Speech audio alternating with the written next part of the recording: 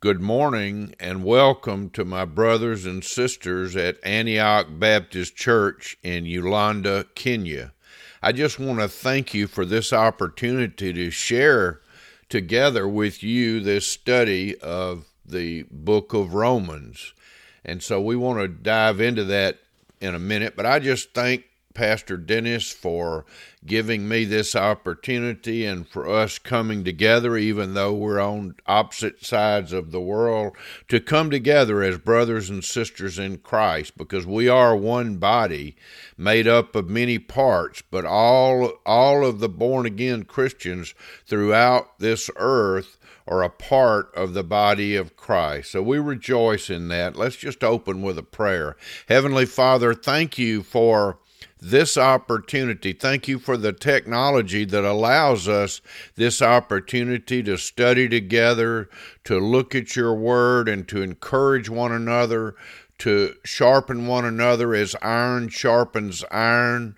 For me to be sharpened by Antioch Baptist brothers and sisters, and I pray that they also will be encouraged and strengthened as we study together this wonderful letter, this most important book in the Holy Bible that we call Romans. We make our prayer in the precious, holy, mighty name of Jesus. Amen.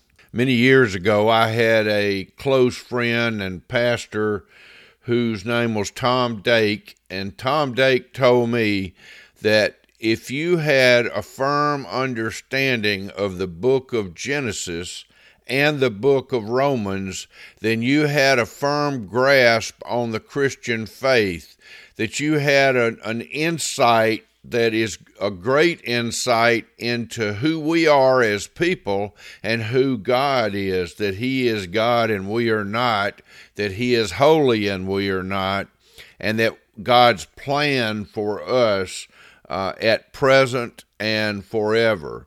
So I think that your choice of studying the book of Romans is such a powerful thing. The book of Romans has touched so many people throughout time. I think of just a couple that I would mention. For example, in the summer of 386 AD, or some almost 1700 years ago, in North Africa, a young man was sitting in the garden lamenting his lifestyle that had fallen from what God had called him to and what his mother prayed he would be. And he was living with a mistress, and his life seemed to have no direction and no meaning. And he started reading the book of Romans, Paul's letter to the church in Rome. And when he did, his life was transformed. He became a born-again Christian. And for more than 1,500 years, this person who read the book of Romans in North Africa in 386 AD had a huge impact on all of Christianity. His name was Augustine. Another man that was deeply touched by Paul's letter to the church at Rome is John Wesley. He said that as he heard Martin Luther's introduction to the book of Romans, that his heart was strangely warmed, and that he, who had been a pastor for a long time, became born again at that moment. And John Wesley touched many, many, many, many lives, more than can possibly be calculated by man. God knows, but we don't. And we could go on, but the book of Romans is so powerful. So we know that book was written by the Apostle Paul, but we also know that the Apostle Paul wasn't always called that, but that he was Saul. He was a Jewish person. He was a Pharisee of Pharisees. He was trained in Judaism, and he was diligent and vigilant in pursuing Christians and seeking to have them killed. He was holding the clothes when they stoned Stephen to death. But later, on the road to Damascus, I believe that's in Acts 9, he met God and he was converted and his eyes were opened. At first they were closed, but then they were opened. And Paul became the single most important force for Christianity in all of time since the death of Jesus Christ. So Paul is writing this letter, and it is a letter. It was written, Paul actually dictated his letters to what we would call a secretary. Tertius was the secretary who was taking it down, and then Paul signed it. So he would have done that. This was the longest one of the letters Paul wrote. I believe there was originally like 7,100 words in the letter. That's a quite long letter. He was writing to a church. This was unusual. He was writing to a church that he had never visited, and he had nothing to do with the start of it. But he was writing them because he wanted to visit them. He had heard much about the church. Rome was the center of all of society at that time, of humanity, and all roads lead to Rome, so to speak. So what's going on in Rome touches people all over the earth at that time, all of the known areas of the earth. So Paul is writing this letter to the church at Rome. He had heard of the church, and that's obvious from the way the letter's written and what he says. And he's writing to a church that's made up of a combination of Jewish Christians and Gentile Christians. Jewish Christians meaning people who were of the Jewish race and faith, who converted to Christianity probably on the day of Pentecost and then returned to Rome, and Gentile Christians who had been born again as well. And those two were together, and there were issues because the Gentiles ate things that the Jews didn't eat, and the Jews required certain practices that the Gentiles didn't practice. And Paul is writing this wonderful letter telling them how much he wants to come see them and giving them the deepest theological explanation of our relationship to God that exists in all of Scripture and all of the world, for that matter. So this was a letter. How did it get from, Paul was in Corinth, and how did it get from there to Rome? Well, that's interesting because in that day, letters were carried by runners, but Paul entrusted this, the most important letter ever written. Paul entrusted it to a woman, Phoebe, a wealthy deaconess and benefactor of one of the churches that Paul was serving and interacting with at that time. So Phoebe is the one that carried Paul's letter from Corinth across the Adriatic Sea to Rome. I believe that's over 1,000 miles, but I'm not positive about that distance, but it's a long ways nonetheless. Imagine what would have happened if that letter had been lost at sea, or Phoebe had been robbed and the letter would have been thrown away. It just shows us that God's in control. All Scripture is God-breathed. In other words, it may have come out of Paul's mouth, but God is the one moving through the Holy Spirit in Paul to cause the writing of Scripture. So he entrusted this to Phoebe. There's nothing special about her. She's just like you and me. And it just goes to show you, when we think about the impact of that letter and it being one of the centerpieces of all Scripture, how a humble act of Christian service can have such an important impact on events of other people for all time. So we need to be always ready to help others and to do things that God calls us to do.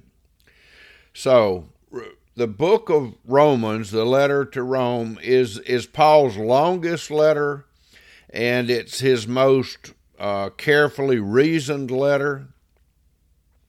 You might say that it's broken down, not in the way that Paul wrote it, but you might think of it as being in sections.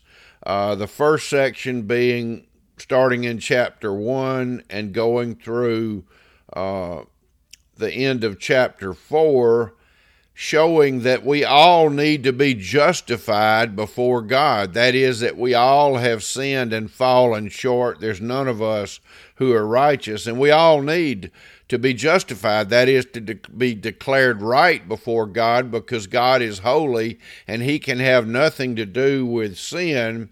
And so we as sinners cannot approach God, but we can when we're justified. And so we have a desperate need to be justified in order for us to be reconciled or brought back to God, to be in the relationship with God.